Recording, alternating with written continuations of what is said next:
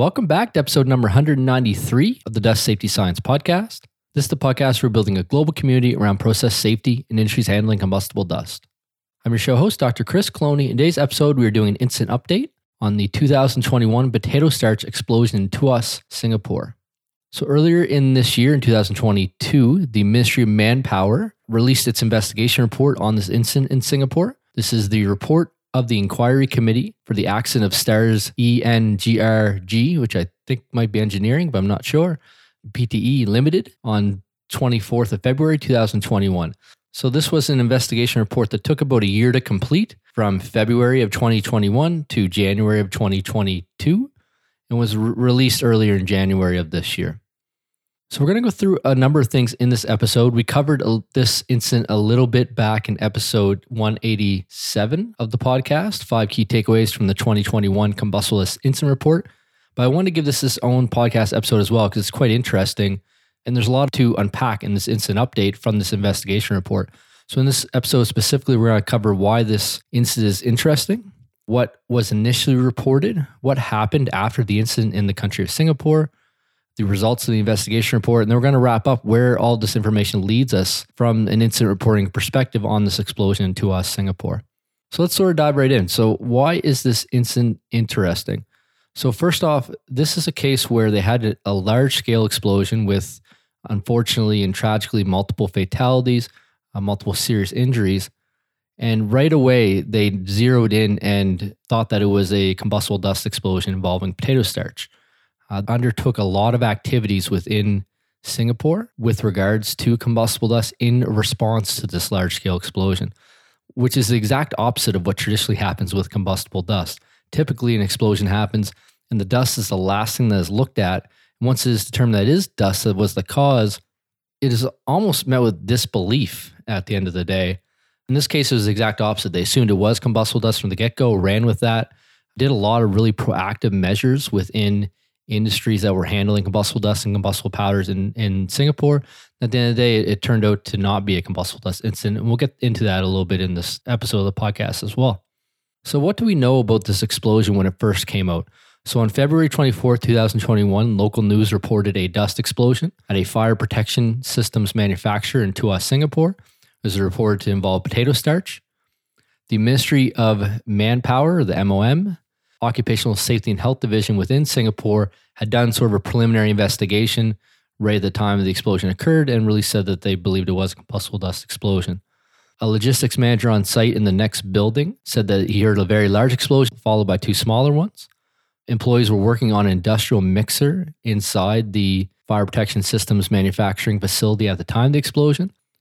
And tragically, 3 workers lost their lives in this incident. 7 more were also injured, and 5 of those were quite severe injuries from burns due to these explosions and flash fires that happened. So before we jump into what happened after this incident and the investigation report that came out about a year later, it's kind of helpful to give some sort of background on what this facility did to understand the different processing operations and where combustible dust was involved and where other fuels were involved as well. So this facility made fire-resistant wraps for ducting and piping. I think they called it fire wrap in the report. So these were wraps that were made by making what they called fire clay, which was a mixture of potato starch and other raw materials. Then they poured the clay in between plastic, aluminum, and ceramic fiber sheets in different layers. They pressed these layers and rolled them, and they got a final wrap material, which again, you can wrap around ducting, around pipework to avoid, I believe, a fire getting through into the ducting, into the pipework, potentially a fire getting through the other way, but I'm not exactly sure the use case. By the end of the day, they're making these fire-resistant wraps. The fire clay itself was created in a heated mixer where potato starch and the other raw ingredients were poured in by operators by hand. The mixer was heated by an oil-filled jacket that was around the mixing chamber. So this oil acted as a thermal material that once it was heated, then it would actually heat the contents of the mixer as well. Well, at the time of the explosion, the mixer was on an elevated platform at the back of this single-room fire wrap manufacturing and assembly facility. So it wasn't that large a room. It was one single room. It had up to 10 operators or so. And it had this area where they rolled and pressed the wrap material. And then the back of that room on an elevated platform, They had this mixer that they filled to mix the potato starch and other materials to make the fire clay. After the explosion happened, the building sustained significant damage at the back, with that back wall rupturing, damage to the side walls, windows shattered up to 60 meters away from adjacent buildings, up to 180 feet away. And again, tragically, the fatalities and injuries happened during this incident from that large-scale explosion. So before talking about the investigation report and the findings there, it's worthwhile to really talk about what happened after this explosion incident in the months afterwards in Singapore, because it really is unlike anything I've ever seen in terms of the heightened awareness and activity around combustible dust, what was taking part in the months after this investigation. So it appears that this preliminary investigation, the sort of day of the incident, determined that it was a combustible dust explosion by the Ministry of Manpower, MOM. Almost immediately, the MOM established an inquiry committee, and it was this committee that eventually released the report that this update that we're giving today was based on. On March 3rd, 7 days after the initial explosion incident, the Ministry of Manpower announced that the government had begun inspections of almost 500 companies for combustible dust hazards. By March 19th, which is 3 weeks after the explosion happened in Tuas, 3 companies were issued stop work orders after they were found to have inadequate control measures, despite significant risks for combustible dust explosions. In April, so a full month after the explosion, the Ministry of Manpower announced that 400 more worksite inspections would occur in the months of May and June. This was due to the over 3,200 workplace safety and health citations found during the original 500 inspections that were completed. So within 3 months of this incident happening, over 900 sites had safety inspections carried out with regards to combustible dust within Singapore. On May 19th, 12 weeks after the explosion, Enterprise Singapore officially launched SS 667 2020, the Code of Practice for Handling, Storage, and Processing of Combustible Dust. The following week, 13 weeks after the incident, virtual workshops were held by the National University of Singapore and the Health and Environmental Society, sharing technical aspects of combustible dust, including the nature of combustible dust, awareness activities, process safety concerns, risk management approaches, and relevant local and international standards.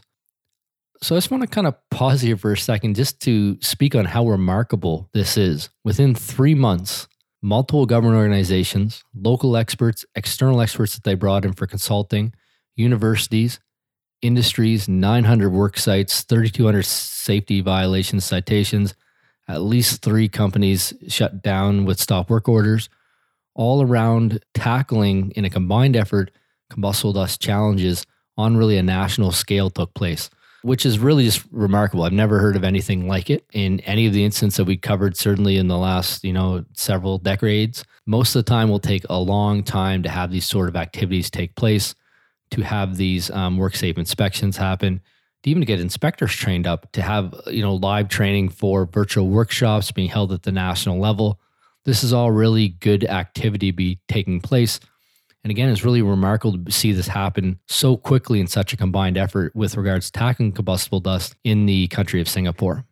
So let's now turn our attention to the outcome of the investigation report. This report again was released on January 21st, about 11 months after the original incident, which again is a pretty big feat in its own right. Some of these reports we have seen take multiple years to come out. Having it come out so quickly is really helpful for the community to understand and learn from this incident. The report is quite lengthy. They significantly review the history of the mixer, its purchase, its installation, challenges that came up during its use, the use of incorrect heating fluids, attempts to fix the challenge that they had, lots of other challenges around the use of this mixer. This mixer itself was purchased and installed in late 2019. And one of the key issues that it was run as a closed system. It was supposed to have a venting pipe in the back to have it as an open system so that pressure couldn't build up inside the mixer. But there are several other issues. So this caused then a bunch of issues, caused, leaking, caused the heating oil to become dark, caused some combustion, thermal events to occur, all in sort of the years leading up to this incident that happened. So the report itself covers a lot of that. They mentioned there are several warning signs that the heating oil was unstable during operation, it was being operated at too high of a temperature. It was breaking down. When they drained it out, it was black and discolored, machine smoking, and eventually pressure built up inside this mixing jacket. In the end, the report found that overpressure in the jacket containing the oil caused mechanical failure and fracture of the welds of this jacket, and that the jacket was designed to be operated as an open system. When the welds failed, oil was forced out and aerosolized into an oil mist cloud, which ignited due to the heat. It was above its flash point. This caused a large explosion, which caused the majority of damages and tragically the majority of the injuries to the workers in that building. They found this out because of the oil spray patterns that were found on the sides of the building, just by the level of damage from the explosion and how much oil was on site, how much potato starch on site, and doing, the thorough investigation. They did note that there were secondary flash fires from dispersed potato starch, which also occurred. But from the report findings, it was believed that this did not cause majority of the damage. One, the building envelope had already ruptured at this point, so there was no dust explosions that occurred. These were just dust flash fires. And then most of all, the injuries that had already occurred due to this large-scale oil mist explosion that happened in the vicinity of the mixer. So then where does this leave us if this is the outcome of the investigation report? So, administratively on our side with the combustible dust incident database, we still have this listed as a combustible dust explosion / flash fire in our database due to the fact that there was potato starch on site and that they did report having potato starch flash fires during the incident. But we did remove the injuries and fatalities in our incident database because they weren't attributed to the combustible dust explosions themselves. So we do have it listed. You can still find it in the database on the website. It's reported in the incident reports. But we removed the injuries and the fatality totals from that information because those were attributed to the oil mist explosion. But on the other side, and probably a more important point here, is just this really demonstrating that there is more of a global awareness and understanding of combustible dust explosions that is developing. And this is really a key indicator of this. So I mentioned at the outset, traditionally when an incident like this would happen, dust would be the last thing looked at. And once determined that must be the combustible dust, the dust must combust. I think it's the famous quote by Engler back in the 1800s when he's looking at coal dust and methane. The dust must combust. It's met with disbelief with those that are involved a lot of the time. There's no way that sawdust could do that. There's no way that rubber dust could do that, or plastic dust, or potato starch. And it's really interesting in this case. That was the first thing that came to mind was the potato starch, and they had ripe conditions for this to happen at this facility. But so it is kind of remarkable and just demonstrates that there is this global awareness and understanding of combustible dust explosion increasing. The fact that they really ran with this conclusion and made these wide-scale sweeping changes, training programs, investigations, and actually found challenges and issues within sites, 3,200 citations. And again, multiple sites being shut down or given stop work orders till they fixed, very high-risk challenge with combustible dust. This further demonstrates the importance of this awareness level. There's obviously other challenges that need to be considered with combustible liquids, and in this case, the safe use of mixing, heated mixers, and that sort of thing. But at the end of the day, two pieces. One, this awareness piece of just acknowledging that combustible dust is a challenge and being aware enough to address that right from the get-go and look at that as one aspect.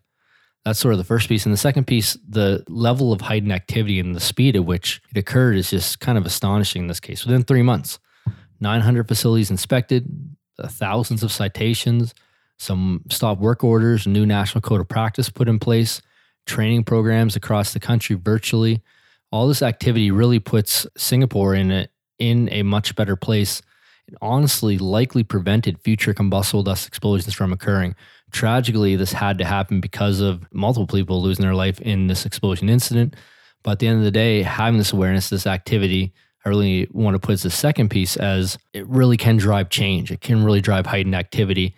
And I do believe this has a knock-on effect that will make facilities safer in Singapore that are handling, generating, or producing combustible dust safer in the future. So that's it then for this episode of the Dust Safety Science podcast. In this episode, we covered this 2021 potato starch explosion in Tuas, Singapore, and we kind of need to put an asterisk here now because it's really a 2021 oil mist explosion in Tuas, Singapore, with late potato starch flash fires that occurred. In the podcast episode, we discussed why this incident is interesting, what was initially reported, what happened after the incident, including the inspection, citations, stop work orders, the code of practice, the training, all of that activity related to combustible dust that occurred, the results of the investigation report itself, what this means for the incident database, what this means for moving forward with combustible dust and keeping this awareness level increased globally in terms of combustible dust and the challenges that may arise. So as always, I want to say thank you for listening to the Dust Safety Science podcast. If you have any input, any feedback on these incident updates, send me an email at chris@dustsafetyscience.com. Let me know if you want to see more of these type of incidents. Our team, as I've mentioned the last couple of these, is really doing a lot of work trying to enhance incident research, getting investigation reports, getting fire marshal reports, doing Freedom of Information Act requests, so we can really improve and enhance the information that's available for these incidents, especially the large-scale ones that we are tracking in the combustible dust incident database. And again, to develop the challenges that we're seeing, to understand the lessons that would need to be learned, and try to make sure they're not forgotten over time as well, so we can improve the systems as a global community and tackle these challenges with combustible dust. So as always, thank you for what you're doing out there. I appreciate the work you do, and have a safe and productive week ahead.